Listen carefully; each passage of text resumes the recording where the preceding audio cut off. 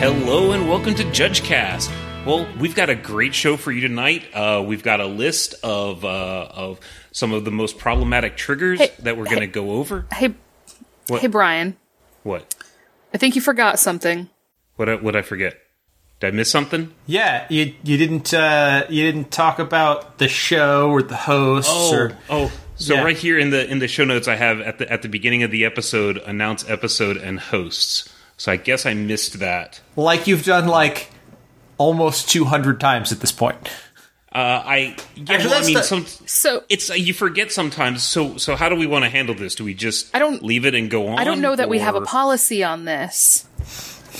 But it's gonna impact the state of the podcast a lot. Do I get a warning? Yeah, Brian. If you, I'm going to give you a warning. If you get this warning twice more, you're not allowed to open the show anymore. Oh, wow. Ooh. If he continues to do it, will he then not be able to be on the show anymore? Yeah. Maybe. I got a question. Is that now? If it resets if the podcast spans multiple days, right? Please, let's never. Okay, hello, and welcome to Judge. This joke got too funny. We're gonna put those things on the stack. What you got, Brian? Yeah. All right. Hello, and welcome to. Okay, game face on. This is episode 209. My name is Brian Perlman. I'm one of your hosts, and I am joined this evening by Jess Dunks. Hi, this is Jess. And Brogan King. Hello from... It's raining really loud, and I hope you can't hear the rain on my roof. If you can, I'm sorry. Is it raining because... Oh, actually, it hasn't gotten into you guys. You guys have to deal with the hurricane coming up, don't you? I don't think it's gonna... We're far enough inland here that it's not gonna be too bad by the time it gets here, but the university I work for has already closed for Thursday and Friday. It is currently Tuesday, so we'll see. Stay safe.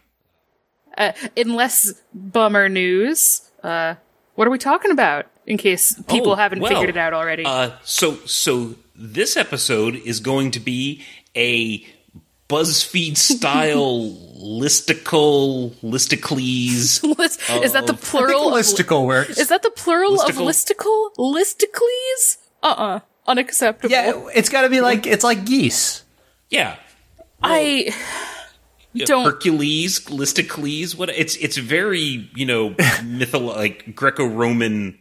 As the youngest person here, and as someone who hasn't slept enough or eaten enough or whatever today and is generally not taking care of myself, I think I'm the most like a BuzzFeed article writer, and I can say that I think we shouldn't call them that. All right, listipie. So listicles, not listicles. Great. I'm kind of partial to listicles. So what's a listicle? A listicle is just basically an excuse for bad journalism of stuff. It's a great excuse for bad journalism, and it's hopefully an awesome excuse for a great episode. So you may have guessed that we're talking about triggered abilities on this episode, but specifically, we're going to be talking about our favorite, and we grouped them together into 8. Our favorite problematic triggered abilities. And it's the top 8. Yes. Yeah, top 8 problematic triggered abilities. And this is over the history of judging, or at least the history that we're familiar with. Right. And so I want to say right up front that we only had to pick 8. It was not an easy choice. But if you are convinced listening to this that we didn't hit one of yours, you should definitely let us know, because we might not have considered it. And we would like to know it. If there's enough disagreement, we could revisit this topic. I really like that you're just getting people ready to fight before we even start talking about the cards. It's the best. Well, because we're going with top 8 right here, right? Well, people are going to disagree about what the top 8 is. Someone's going to get 9th on breakers. We all know it. But hold on now. If we're looking to get people to fight, I think there's other non-magic related topics that we can discuss that have been in the news. Yeah, but let's not do that. Let's. But that being said, as a note, all the cards we're talking about have triggers that were problematic at various times. They may have been resolved and may not be super problematic under current mistrigger policy, but have been in the course of judging history been an issue. Yeah. Right. And I'm excited about this topic. So should we dig right in? Yes, I think we should drop the bomb on this one. Well, hold on. I gotta give it, like, this is the first time we've done like a list thing, right? So you've got to let me get it. Hold on. No, not a drum roll. Just all right. Ready? Okay. Number 8. Ooh, bumpers. Yes. Why didn't we think about bumpers? Oh. It's so we've got with the camera this time. I can see Jess like rocking back and forth, yes, like laughing. Oh, I constantly rock back and forth. Oh, so behind the curtain a little bit. I've just installed a webcam, and to celebrate, I've decided that my JudgeCast hosts are actually going to get to see me on this podcast. So they're on the Skype window. They can see me like gesturing while I speak. I do a lot. There is a lot of wild gesticulating. Jess seems very caffeinated.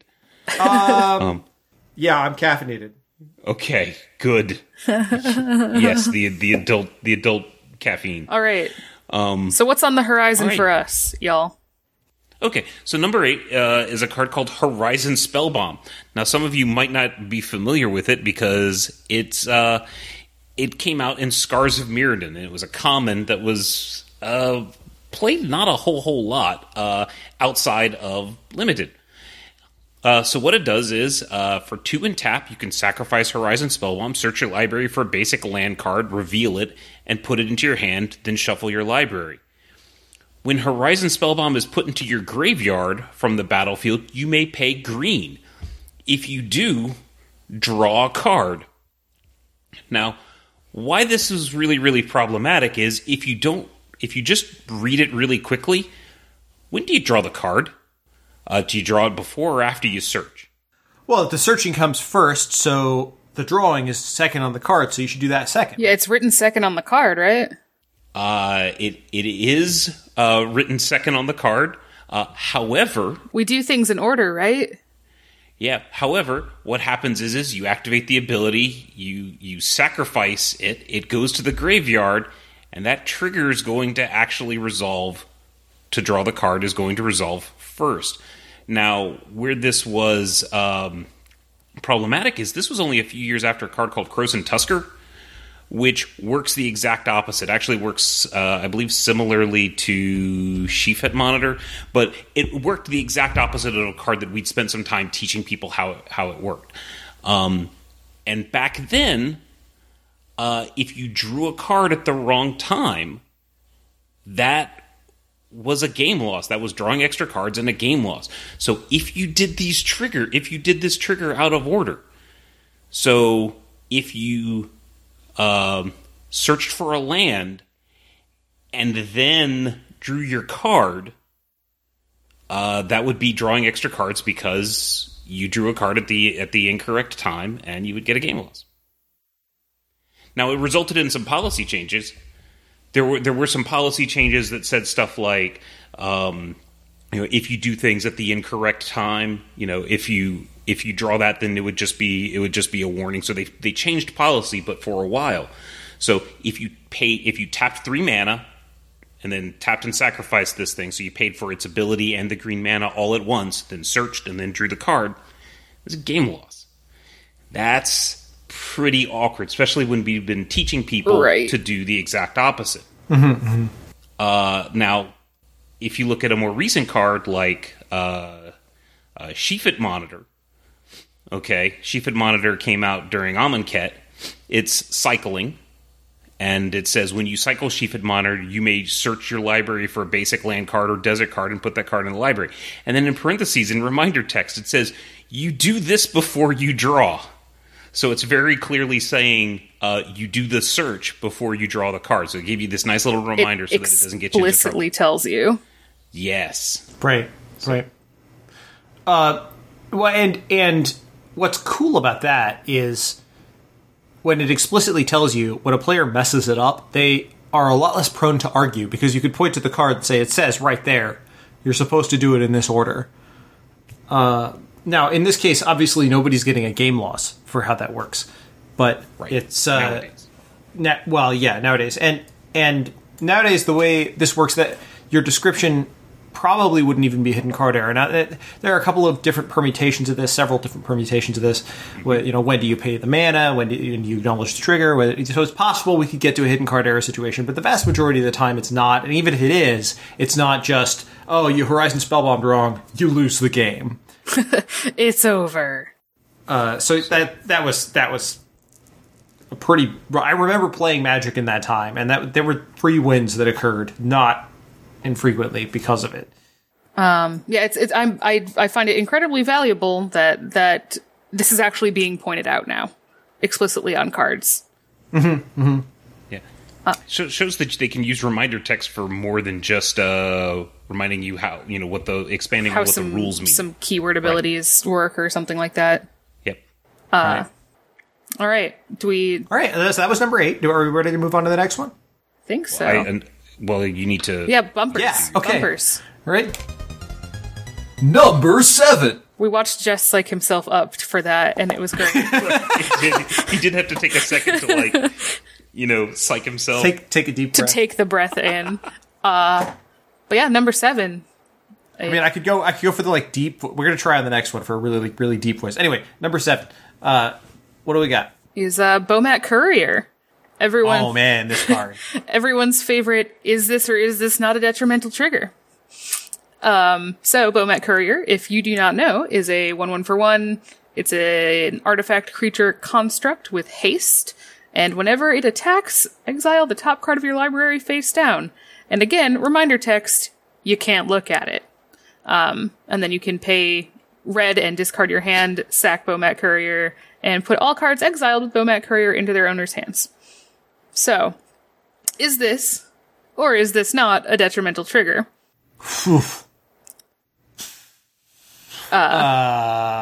Don't know? It is not a detrimental trigger. Yeah, it's not a detrimental trigger. It gives you cards, right? Right. How it ends up being is it gives you cards. Ultimately, you are going to end up in a better place because of that trigger. But the sort of the philosophy, it addressed one, sort of our philosophy in how we look at detrimental triggers, and also how we look at looking at extra cards. So can we back up and talk a little bit more about why the confusion is, why people thought it was a detrimental trigger? Yeah, please. What the confusion was? Sure, go ahead. Okay, so back when the mistrigger policy was kind of new, there were a lot of cards that did self-mill. Okay, when this enters the battlefield, take the top 2 cards from your library, put them in the graveyard, stuff like that. That was considered generally detrimental when it was by itself. When it was just that on its own. Right. And we would tell people, don't take into context the game where you say I could build a deck that takes advantage of lots of cards in the graveyard. No. Just look at it. Look at the trigger by itself. And in that particular case, you were putting things in the graveyard, you were making it, you were denying yourself resources from the library, and that was considered generally detrimental. However, when there's cards that come around that start doing things like denying you resources, like Bomat Courier here, moving it from the top of your library to exile instead of the graveyard, you're still denying yourself a resource. So philosophically, it kind of seems similar to self-mill, which was considered detrimental. It's comparable. But when you look at the total package of the card, it's all upside. You take that trigger off the card, and you wouldn't play it. All right, just a 1/1 with haste for 1. Right, it's lets you discard your hand and put nothing back in your hand. Right, seems pretty awful. It's not good. It's cheap and has haste, but it's not anything to be super excited about. Right. Sure. Yeah. When there's a side note here, as long as we're talking about history and stuff and Bomat Courier, there was a weird looking at extra cards problem that occurred with Bomat Courier because you exile these cards face down, and you're not supposed to look at them. This is a thing a lot of people miss. You're not supposed to look at them when you exile them, and you're not supposed to look at them later because it didn't say you can look at them. So if somebody did look at them, what penalty is that? And right now in our tournament policy, this penalty is just a GRV. You've just committed a game rule violation. Now, it used to be that this fell under the definition of looking at extra cards. The problem with that, it philosophically fits the definition, but the problem with that is that looking at extra cards has a fix, that is to shuffle the cards into the unknown portion of the library, which doesn't make any sense for Bomat Courier's exiled cards at all. So they changed looking at extra cards, the definition of looking at extra cards, to specifically refer to cards in a library that you've seen. So this card also caused a change in the policy around looking at extra cards. And if we want to go back, way back to what policy used to be, do you remember hidden information violation? Oh, yeah. So you want to talk about clone? So Clone Shell is one of my favorite examples of this. So Clone Shell's not on the list, but so hidden information violation used to be a penalty wherein I had to Google Clone Shell just now, by the way. Yeah, sure. Well, I'm gonna get to it. I'm gonna get there. I'm gonna let you finish, but Clone Shell. Oh wait, no, I got all mixed up. So the hidden information violation used to be a penalty. Doesn't exist anymore. Used to be a penalty that specifically referred to when a player sought information they weren't supposed to have. So what is now draft procedure violation kind of fell into this when you looked like to the left and right at your opponent's draft picks, or when you if you were for some reason to look at the top card of your library just to see what was coming up next when you weren't supposed to, that would be a hidden information violation. So this was something you would get disqualified for. This was the penalty was a disqualification. Now, again, to be clear, this penalty no longer exists in the tournament policy. All of the infractions are covered elsewhere. Yikes. But at the time, Clone Shell and Broken, you have it in front of you. I don't have it memorized. Do you want to read the Oracle text for me real quick? Yes. It has imprint. When it enters the battlefield, look at the top 4 cards of your library, exile 1 face down, then put the rest on the bottom of your library in any order. Yeah, so go ahead, I'm sorry. And then when it is put into a graveyard from the battlefield, turn the exiled card face up. If it is a creature card, put it onto the battlefield under your control. Right.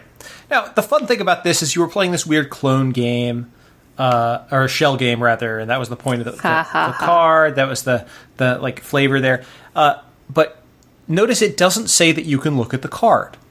Okay? It nowhere on there tells you that you're allowed to look at the card. And you got to look at it when you picked it. Right. But after that, you turn it face down, and it lives there. Now we have a rule that says, basically, if at some point you got to look at it, now you can look at it. Okay? That rule did not exist at the time. So looking at the cards under Clone Shell was seeking information you weren't entitled to, even though you had already seen the card. So technically, you could get DQ'd for just forgetting what was under your Clone Shell and picking it up and looking at it. Oh my goodness. I am not aware of this ever actually occurring. But this was one of those things where we went, hold on, this can't be right. Why is this a possibility? Oh goodness. All right. So that's our we digressed about Clone Shell. But to get onto our next one here, we've got number 6. Ooh. That was a little goofy. Like, sorry, I've never done this before. It's kind of I'm excited. Does it feel? Does it feel? Does it feel liberating? Number 6. Okay. Well, what is a 6/6 for 6? Do you have any examples? A 6/6 for 6. This is have an example. A bad segue. That was unintentional. I mean, it's pretty good. But yeah, we didn't put it there for that reason. Number 6 is actually Frost Titan. Now, a great card. If you're listening, you may not know what we're talking about here, but I promise it's got a problematic triggered ability. So, Frost Titan is a 6/6 for 6. It says, whenever Frost Titan becomes the target of a spell or ability an opponent controls, counter that spell or ability unless its controller pays 2. It also says whenever it enters the battlefield, tap target permanent. It doesn't untap during its controller's next untap step, and it does the same thing when it attacks. But the first ability that counters spells, that's the problematic one. See, now, if I have a Frost Titan, I have to tell my opponent about the triggered ability because they have a choice. So in order for me to acknowledge that triggered ability, I have to tell them about the choice. You have to give them the choice. Under the old tournament policy, before we ever got to the point where I could miss triggers and my opponent didn't have to remind me, it was just assumed this trigger was resolving. And if they didn't pay the 2, it was assumed that they chose not to. So if my opponent tries to lightning bolt my Frost Titan and I go, I have no responses, and they put their lightning bolt in the graveyard and don't pay the 2, my Frost Titan didn't take any damage. Goodness gracious. Or it was ambiguous. Did you miss the trigger, or did the opponent choose to pay 2? Right. And argue about it for half an hour. And huge again, arguments. At the point of this is during the time when you are responsible for your opponent's triggers. It's this weird game of chicken, I guess. Yeah. Oh my goodness. Yeah. I don't want to remind my opponent that he can pay, or that they can pay 2. Right. You don't want to remind them because then they would. Right. And so, yeah, it was this big problematic thing. Does my opponent have to tell me to pay the 2? I thought they'd just missed the trigger. Yeah, it was bad. Now it's a lot clearer, but at the time, it was bad. So what is now? Oh, so now, if you were to lightning bolt my Frost Titan, I have to tell you that you have the choice to pay 2, or it will be countered. If I don't tell you that, I have missed my trigger. Mm-hmm. Yep. So it says, in policy, it specifically says, even if an opponent is involved in the announcement or resolution of the ability, the controller is still responsible for ensuring the opponents make the appropriate choices and take the appropriate actions. So, yeah, you've got to let them know. Even if I have to physically do the thing or perform the action, Yep. It's still your trigger. And the way this comes up a lot more nowadays is not so much with Frost Titan, but with what's the Eldrazi card with trample? Oh, right. The hasty I know one. which one you're talking about. Right? Right. Hasty Yeah. That one hasty boy. I played it in Cube last week. Give me a second, and I will find out. Okay. Well, while we're waiting for that, the Frost Titan trigger's also similar to Rhystic Study. Rhystic Study is whenever a player casts a spell, you get to draw a card unless they pay 1. The reason why that trigger is specifically so bad, especially in like an EDH game, is because you're constantly saying, "You're going to pay 1. You're going to pay 1 for that. You're going to pay 1 for that." Every single spell that gets cast. So it's one of the worst triggers just because you're being obnoxious with it. Not intentionally. You're supposed to ask, but still, you're going to pay 1? You're going to pay 1? Reality Smasher. Reality Smasher. Reality Smasher, yeah. So it has a similar triggered ability where they have to discard a card. It's not paying mana, but they still have a choice to make. You gotta let them know that they got the choice. Makes sense. All right. Anybody have anything else about Frost Titan? No, Okay. I think it was very serendipitous that was a 6/6 for 6 at True. number 6. But there's no joke for me to make about the next one because it has an odd number. We are here at number 5. Ooh, I like that one. All right. Number 5 is Chalice of the Void. Dun dun dun. This is one of those ones where I'm sure people just right off the bat know what the problem is for the most part. Well, if Chalice of the Void were made as a Magic card today, it wouldn't be templated the same way. And I'm not just speculating on that. That's kind of something that's been said, right? Like, it wouldn't be made the same way. But before we get into that too much, what does it say? So it's for XX. It costs XX mana, and enters the battlefield with X charge counters. That's not a trigger, So you can't really miss that. But what it does say is whenever a player casts a spell with converted mana cost equal to the number of charge counters on Chalice of the Void, counter that spell. How can we get into problems with an invisible countering of a spell that has the same physical representation of just putting a resolving spell into the graveyard? So the problem here is, like, if you miss this trigger, your opponent gets their spell. But weirdly, like, where you really get into problems is when you miss the trigger on your own spells. Yeah. So if I've got a Chalice of the Void on 1, and I cast a Lightning Bolt, targeting my opponent's awesome 3/3, and then I don't say anything, have I missed the trigger, or am I just bluffing? At what point am I bluffing? At what point have I missed the trigger? At what point am I cheating?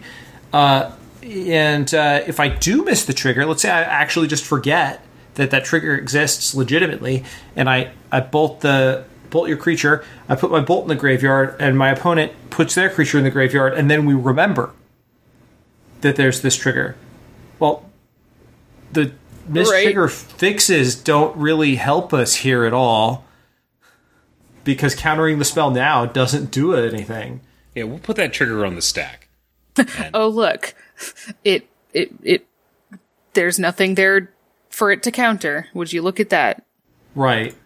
Yeah. This is just a problematic trigger all the way around. It's problematic for the opponent, it's problematic for you. It creates even if there's a genuine you make a genuine mistake, it sure does look and feel an awful lot like cheating. There's also the problem of people who are playing Chalice being confused by back when your opponent did have to remember your triggers, being like, oh, they did this thing and didn't counter their spell, but they knew that I had this Chalice, and it's right. And you will see players legitimately bluff with this. If I cast that Lightning Bolt, if you're at 3 mana and I say I'm going to Lightning Bolt you, and you scoop up your cards, I haven't cheated, because I have sort of, depending on the communication between us. See, that's the awkward part. Yep. Because depending on what you said, because I can cast the spell. That's not illegal. Resolving it is illegal, right? But I can cast the spell. If you just scoop in response to me casting the spell, nothing illegal has occurred because the game didn't go that far. There's always the hope that they're gonna miss it. Right. And so this is weird because it kind of requires my opponent to remember my trigger, which isn't what we want. So Chalice of the Void is one of the more played cards that doesn't really go well with the current mistrigger policy. Yeah, it's all around ugly. All right. Speaking of ugly, we have number 4. All right. I like that less than number 5, but I think you are getting the hang of bumpers. So this is one of the first cards that I heard about as it pertained to weird triggers, and that is Demigod of Revenge. It is 5 red-black hybrid mana. It is a creature spirit avatar with flying and haste, and has a very exciting trigger that says when you cast Demigod of Revenge, return all cards named Demigod of Revenge from your graveyard to the battlefield. So this is another card that leads to you playing sort of a weird game of chicken around if you would like to counter this spell, when can you counter it? Because you can counter it anytime it's on the stack, right? Right. So here's what the problem is. Okay, if I counter the spell with the trigger on the stack, then the Demigod of Revenge is going to go to the graveyard, and then the trigger that says when you cast Demigod of Revenge, return all cards named Demigod of Revenge to the graveyard to the battlefield, you're going to get it back. Awkward. Right. Now, it's not a big deal if the opponent if the player casting Demigod has like 1 or 2 or 3 Demigods already in the graveyard, because you're going to be really deliberate.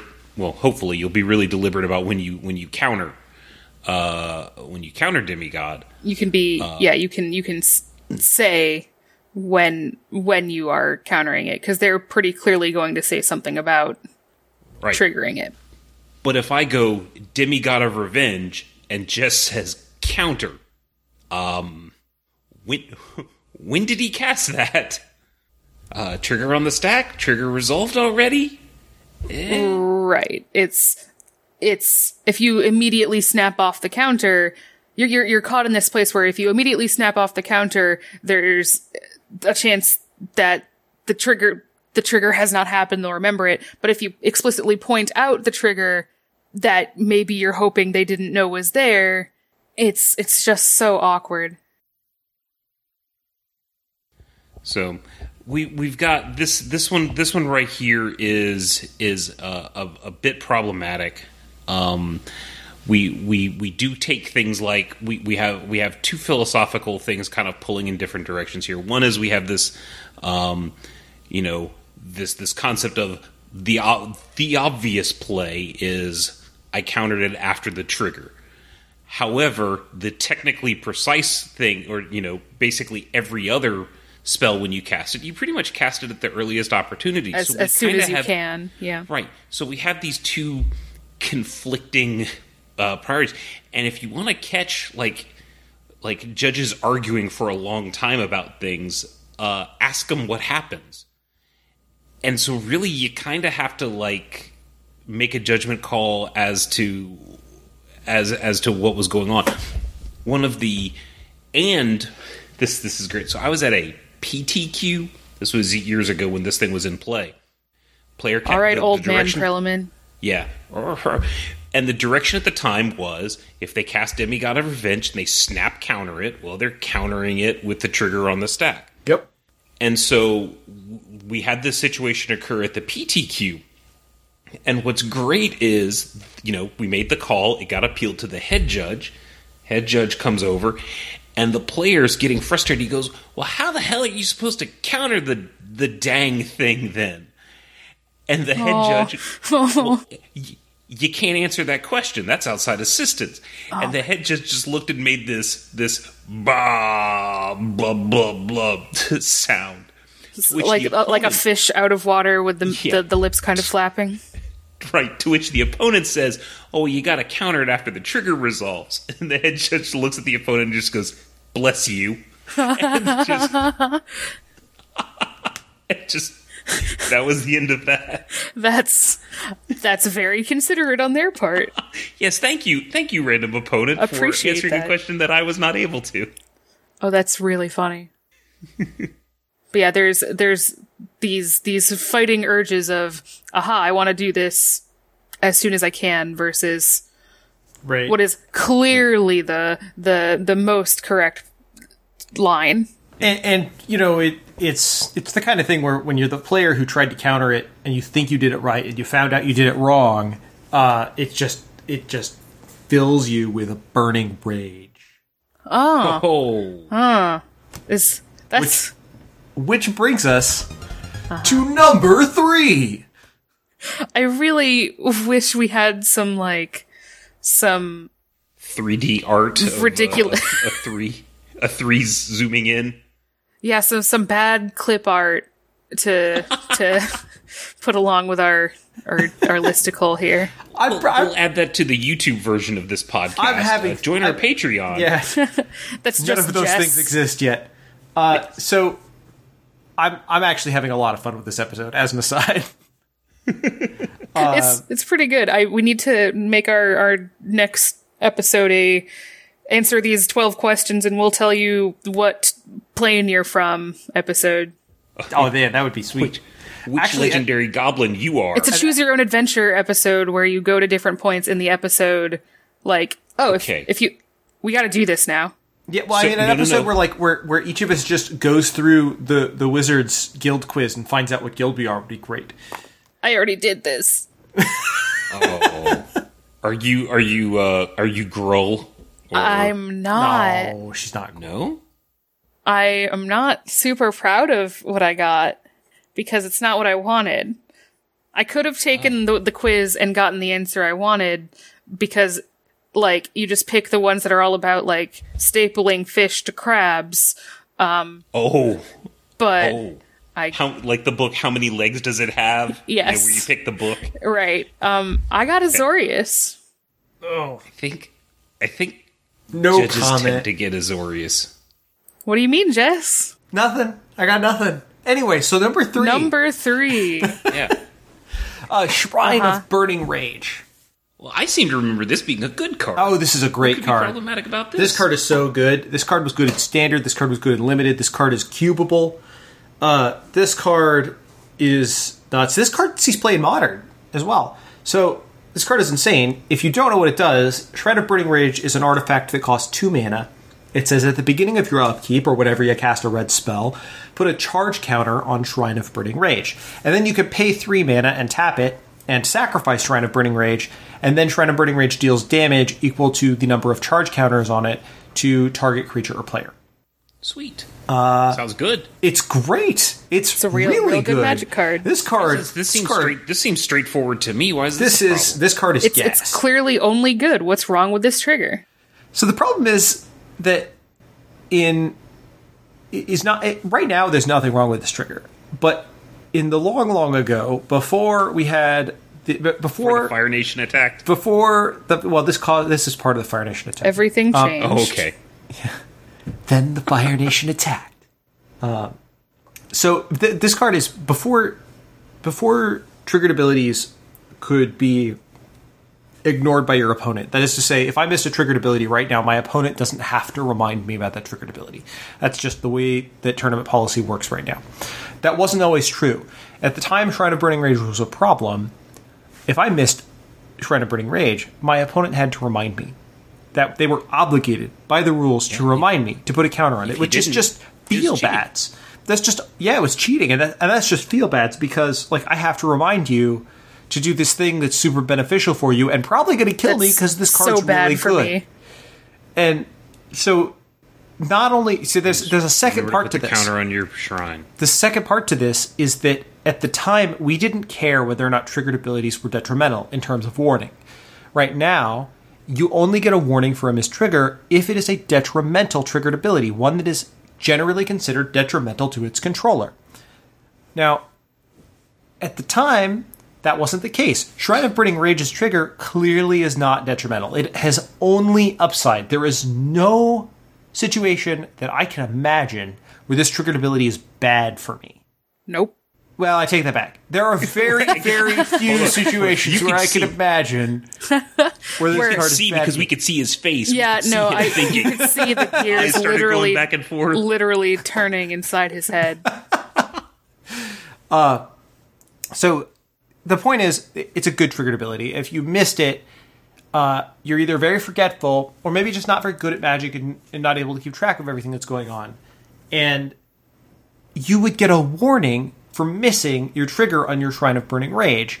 Just double daggers. And if this happens every turn and every time you cast a red spell, and if you missed it 3 times, it's stacked up to a game loss in the same tournament.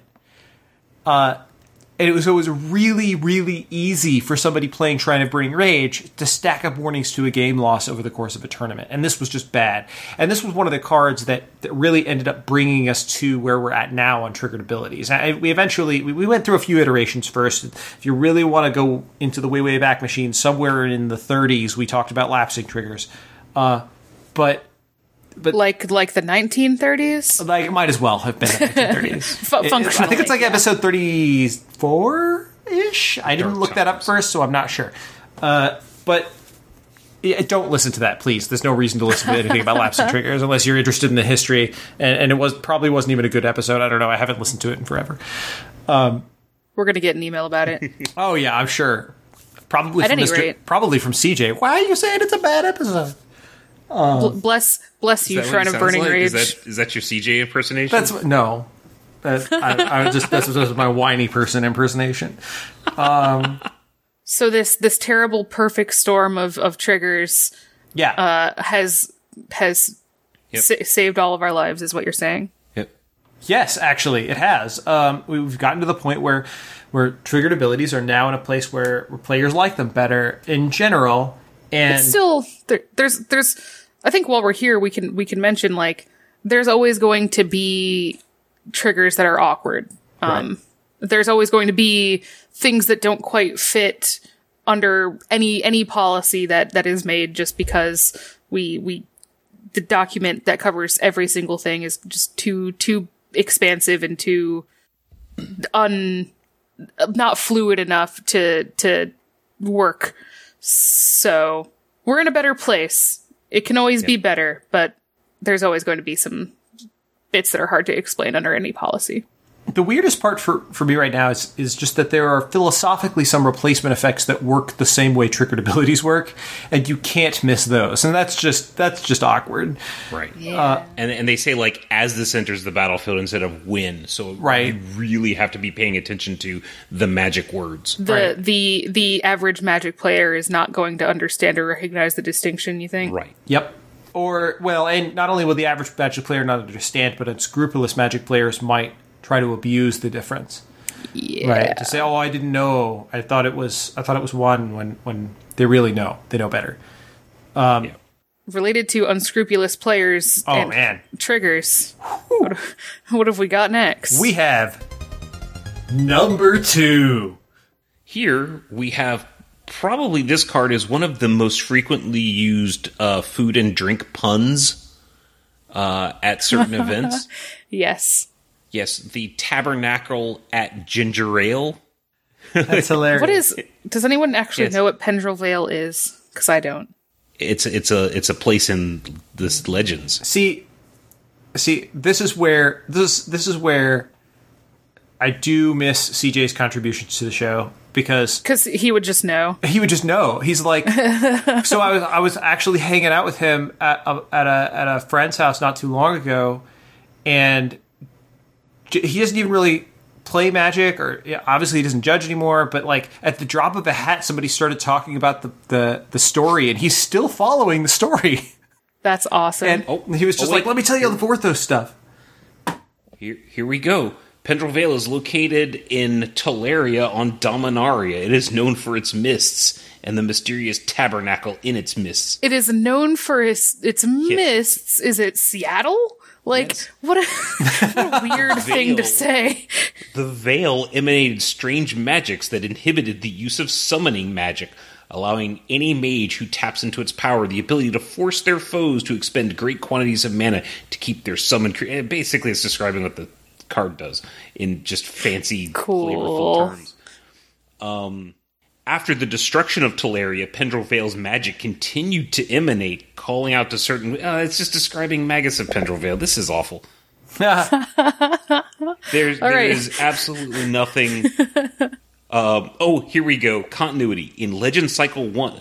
In the Legend Cycle 1 is told of Tabernacle at Pendrell Vale in Jarman Scarwood, whatever that means. And then it says, this is not explainable. This is not explainable. Yes. That's there we awesome. Go. So all right, what's its continuity? This is not explainable. What does the card actually do? Is its trigger, though, explainable? No. Well, yes, but the hard way. Okay. So let's start with Tabernacle by reading what's on the card, and then what's actually the Oracle text. Oh, okay. So, do you have the card text in front of you? Yeah, I have the actual real card text in front of me. It's a legendary land that says all creatures now require an upkeep cost of 1 in addition to any other upkeep costs they may have had. If the upkeep cost for a creature is not paid, destroy that creature. Ugh. Okay, so this is very clearly my card, my ability. I've got the Tabernacle. This is my card, my ability. So this means, that it's requiring an upkeep, but it's my card. It's my card, my effect, my trigger in essence. No. Because when you read... What does the card actually say? The Oracle text says, all creatures have, quote, at the beginning of your upkeep, sacrifice this creature unless you pay 1. This card gives creatures an ability, a triggered ability. Your opponents. So what's happening is if I have Tabernacle I'm giving Brogan's creatures a triggered ability that Brogan is now responsible for. It's my trigger. Yeah. Awkward. And I have to remember it. And more importantly than that trigger makes you sacrifice something. So guess what it is? Oh, it makes me a destroy detrimental something. Or It's a detrimental trigger. yeah, that's a detrimental trigger. Yeah. So Yeah. So I just played a card that gives you a warning generation factory. Yep. I have been the person playing Tabernacle here. I'm sure I've told this story before, but it happens in real life, and it's brutal. Yeah, and it's a little awkward because if you just read the card, what's printed on the card itself, it seems like it's still the controller of Tabernacle's responsibility. But the Oracle text, no, it's you, the opponent. Even if you completely understand how the card works, it's just a super awkward implementation, given the tournament policy as it exists right now. Because if I have a Tabernacle and you think it's my trigger, you might not say anything because you think you get to ignore it because it's my trigger, but you don't because it's your trigger. And even then, just like even if you understand completely and you just forget, it's still such a feel bad. And yeah, this comes you don't leave the situation feeling good regardless. And this comes up also in Modern. There's another card that has the same problem, exactly the same templating, which is Kataki War's Wage. So that card says all artifacts have at the beginning of your upkeep sacrifice this creature unless you pay one. And so it gives those triggers to every artifact somebody has.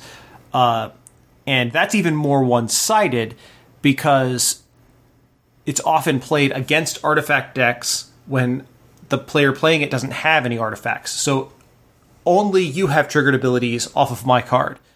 Right, so it only impacts your stuff and really none of mine. Right. Yeah. Ugh. So now let's ask this. And here's the other really just kick you when you're down.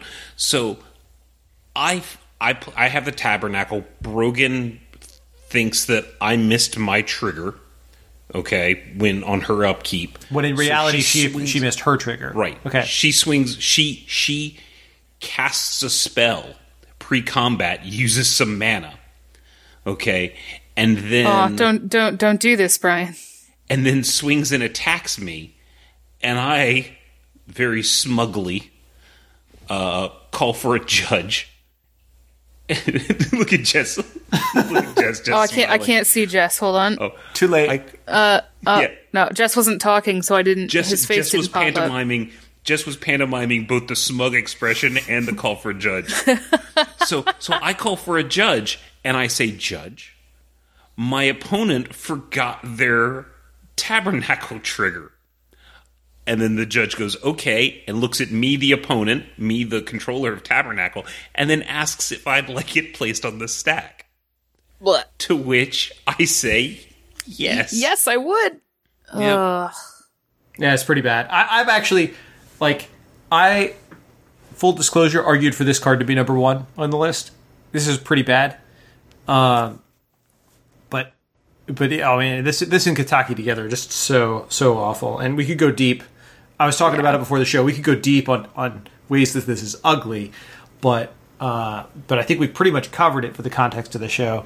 Anybody have anything else about Tabernacle? Actually, is this considered a default action? Yes. So they have to sacrifice it regardless. Yes, it is. Yes, it is. Oh, okay. So it doesn't even. Okay, so it doesn't even matter if Brogan casts a spell. Yeah. So. It's a default action. They don't get the option to pay. Well, they sort of do. I have the option to let them pay, because default actions are weird now. Because they make default actions weird with Kaladesh. Yeah. Right. So basically, though, you're going to be sacrificing this creature. There's no way around it. It sucks. All right. Yeah. Now, so this is just. Oh. Before we get to number one. We wouldn't be a listicle without this. We do have it's time for the honorable mention. No, that doesn't work. I had to give it a shot. It was worth a try. It's too many syllables. And while an honorable mention, it is an iconic card in Dark Confidant. Yep. One of those very famous cards with a very famous trigger. So it says at the beginning of your upkeep, reveal the top card of your library and put that card into your hand. You lose life equal to its converted mana cost. Whoa, I lose life? That sounds awful. Yeah. That must be a detrimental trigger, right? I don't know, Brian. About that. So there are a couple of problems here. And there are a couple of problems now, and there are a couple of problems that existed historically. Back in the day when drawing extra cards was a thing, if I just take this card, like pick up my card, put it into my hand, what happens to me? Yeah. So there was a penalty. There used to be a penalty called failure to reveal. Okay, and where this gets problematic, if you drew without revealing, because the trigger happens on the upkeep. Okay, so if I just pick up and put a card in my hand, did I forget this trigger? Did I forget to reveal, or did I? Yeah, I mean those are basically the two things. Did I remember the trigger and not reveal it, or did I forget the trigger and draw for turn? Right. And those had different fixes. For the exact same action. So it was a problem. And at the time, failure to reveal was a game loss. So if I go Confidant and picked up and the top card was a land, I don't lose any life for a land, but I just put it in my hand without revealing it or writing down a life loss or anything like that. That was a game loss. It's really also. Yeah. I was going to say, it's really interesting that I was looking at why this trigger had been awkward from a totally different period of time than what you're looking at right now. Oh, okay. No, just because I was just thinking of, like, just drawing extra cards. Mm-hmm. It's really, this card has been awkward in a multitude of ways, regardless of, what the mistrigger policy is, because it's always going to be. I think we're in a good place with it right now. I think. Yeah. So now it's if I acknowledge the trigger and draw the card and put it into my hand, I believe what the fix is, we reveal our hand and my opponent picks which card it was that I drew for Dark Confidant. That's how I understand it as well. I lose the life based on the card they pick. So I hope I don't have like an Emrakul or something like that, right. Which I probably wouldn't be playing if I had a Dark Confidant in my deck. I've seen it. That's the best way to mitigate the advantage you could have gained, right? Because an unscrupulous player might draw an Emrakul, realize it's an Emrakul, and then just shuffle it into the hand real quick, hoping that we're going to pick one at random. Mm-hmm. But so the only way to mitigate that advantage is to let the opponent choose. So this card has the trigger has been finally with HCE. We actually have a decent way to handle this thing. But for the longest time, it was. Did they miss the trigger? Did they? If they forgot, it used to be a warning. And even now, possibly like you get into questions with Dark Confidant where people want to treat it differently. If I'm at 20 life and I forget my Dark Confidant versus I'm at 1 life and I forget my Dark Confidant. Well, it becomes it's a detrimental trigger then, right? And this is another one where people are looking at it and it's like, is this detrimental? Well, would you play the card without it? No. Right. No. A funny story about Dark Confidant. A player who missed their Dark Confidant trigger was the first call that I ever took at a competitive rules enforcement level event. Really? It was, yeah. So I was a bit thrown because the player was just like, I didn't reveal for this Dark Confidant. And he held up his hand. And he's like, but this mountain is what I drew for my turn, and I was a little bit deer in the headlights. And another judge had to pull me aside and say, okay, well, what do you think it is? What infraction is this? And then walk me to the correct answer. And then I went back to the table and gave the correct ruling. So it was a great mentoring moment for me on the manatee side of being mentored. Manatee. The manatee side, yes. Mentee, but anyway. And so I have a special place in my heart for Mist Dark Confidant triggers in a weird sort of way. But I like that. Yeah. I was going to say I think the reason that this is, I'm not sure how we decided on this as an honorable mention, to be honest. I think because it's iconic. Yeah. It's not, I don't think this is one that has ever caused great strife. It's had a lot of bad results, but the trigger itself isn't really that awkward. It's pretty straightforward how it works. Yep. Yeah. It's something that comes up and has come up reasonably often in different forms just because it's a card that people play, but it's overall reasonably intuitive. Yep. All right. Are we ready? Do it. Let's move on to number one. Very good. I really wanted some sort of really ridiculous arena music to start playing. I'll see what I can do. Welcome to Judge Cast, where you pay for the whole seat, but you'll only need the edge. Sunday. All right. Number one, the moment we've all been waiting for. What do we got? We have Desecration Demon. What? Yeah. Desecration Demon? Yeah. This thing is, of course it would be a demon. Oh! This card's ugly in more than one way. So it costs 2 and 2 black. It's a creature demon. It's a 6/6. It has flying. If we could just stop there, I'd be fine with it. It'd be an amazing 4-mana 6/6. Seems good. And I played some Abyssal Persecutor back in the day where you couldn't win the game if it was in play and it had the same stats in Trample. Yep. And anyway, this card says, at the beginning of each upkeep, any opponent may sacrifice... Oh, no, not each upkeep. Each combat. I'm sorry. Thank you for correcting me. At the beginning of each combat, any opponent may sacrifice a creature. If a player does, tap Desecration Demon and put a +1/+1 counter on it. So, let me ask you a question. Is this a detrimental trigger? Yeah. Yeah. Anything that taps my creature is going to be a detrimental trigger. Yeah. It's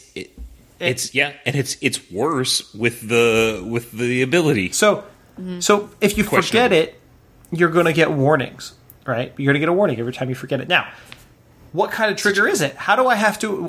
Do I have to acknowledge this trigger? Where does it fall in that series of categories we have for missed triggers? Well, my opponent can sacrifice a creature, and then I do something. So this is one of those we talked about earlier, like Frost Titan, where my opponent has a choice. So I have to tell them at the time they have the choice that this trigger is on the stack. And if I didn't tell them, I've missed the trigger. And at the time that this card was being played, Mutavault was also in Standard. Yep. Right. Which would mean my opponent could interact with it, even if there didn't appear to be any creatures in play. He might have a Mutavault in play that I've forgotten about. Yep. So activating a Mutavault in Desecration Demon, I want to go to combat. And this interacting with the combat shortcut at the time, I could just say combat, like if you've got no creatures, I might be combat swing with the Desecration Demon, right, because you don't have anything to sacrifice. Well, it's worse than that. It's worse than that because it's each combat. It's not even just combat on my turn. If I have the Desecration Demon, it's also combat on my opponent's turn. So on my turn, I could get a warning. On your turn, I could get a warning. Warnings everywhere. So even if my opponent only has like one really, really dope creature that I know they're not going to want to sacrifice, do I still get a warning? I know what's going to happen. Technically, you still get a warning. You got to point it out. Even if they don't have any creatures, you've got to point it out because they might cast something with flash and sacrifice it. You have to point it out. And it's such an awkward situation. And timing wise, you might think, why would they print this card if the policy is a certain way? To be fair, when this card was in development, the missed triggers policy was still in flux. So it wasn't known where we were going to end up with missed triggers policy when this card was created. So I see how we got to this point. But oh man, this ability sucks. It's really problematic. And so even though the card's not as iconic as a lot of the other cards on the list, I think I have to agree that this is probably the most awkward trigger on this list. This is a card that is sort of like Jess's Dark Confidant story. This is a card that was around when I was first judging and first familiar with Magic, and oh my goodness gracious. Step 1 is understanding it myself, and step 2 is repeatedly having to explain to people and nobody liking the answer. Yep. Even opponents didn't like that was a thing. Check out how obnoxious this is, because it taps it. So on my combat, I say something like Desecration Demon trigger, and you say, yeah, I'll sacrifice this creature. And now my Desecration Demon is tapped, and it gets the +1/+1 counter on it. I pass turn. And then you pass the turn. I pass turn. My opponent gets to go, and they're just going to go attack with these things. And because the Desecration Demon is tapped, you're probably going to be like, oh, okay, I block this way, or I take it, or whatever. You'll just go, okay, I'm going to block, or move on. Block with whatever creatures, but because the Desecration Demon is tapped, you're gonna kind of think that it's turned off, and it's not. Right. Oh, it's still there. Yep. It was just bad in general, and its interaction with the combat shortcut at the time was, if I just said combat, the next thing that was happening was I was getting ready to declare attackers. I'd missed the trigger, and it was a detrimental trigger. Yep. Buh. Now the combat shortcut is a little different, or the combat shortcut, not combat trigger. Yeah, this is still just an awkward card. I'm glad we don't see stuff like this. Yep. Well, there you have it. You say that as we're going to see a bunch more new cards.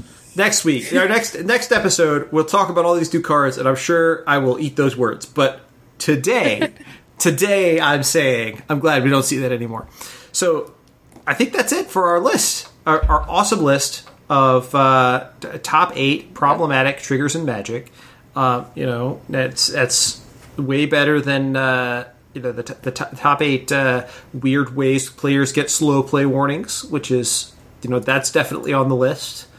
That's featured on our listicle database. Yeah, and also, one weird rule WotC doesn't want you to know about.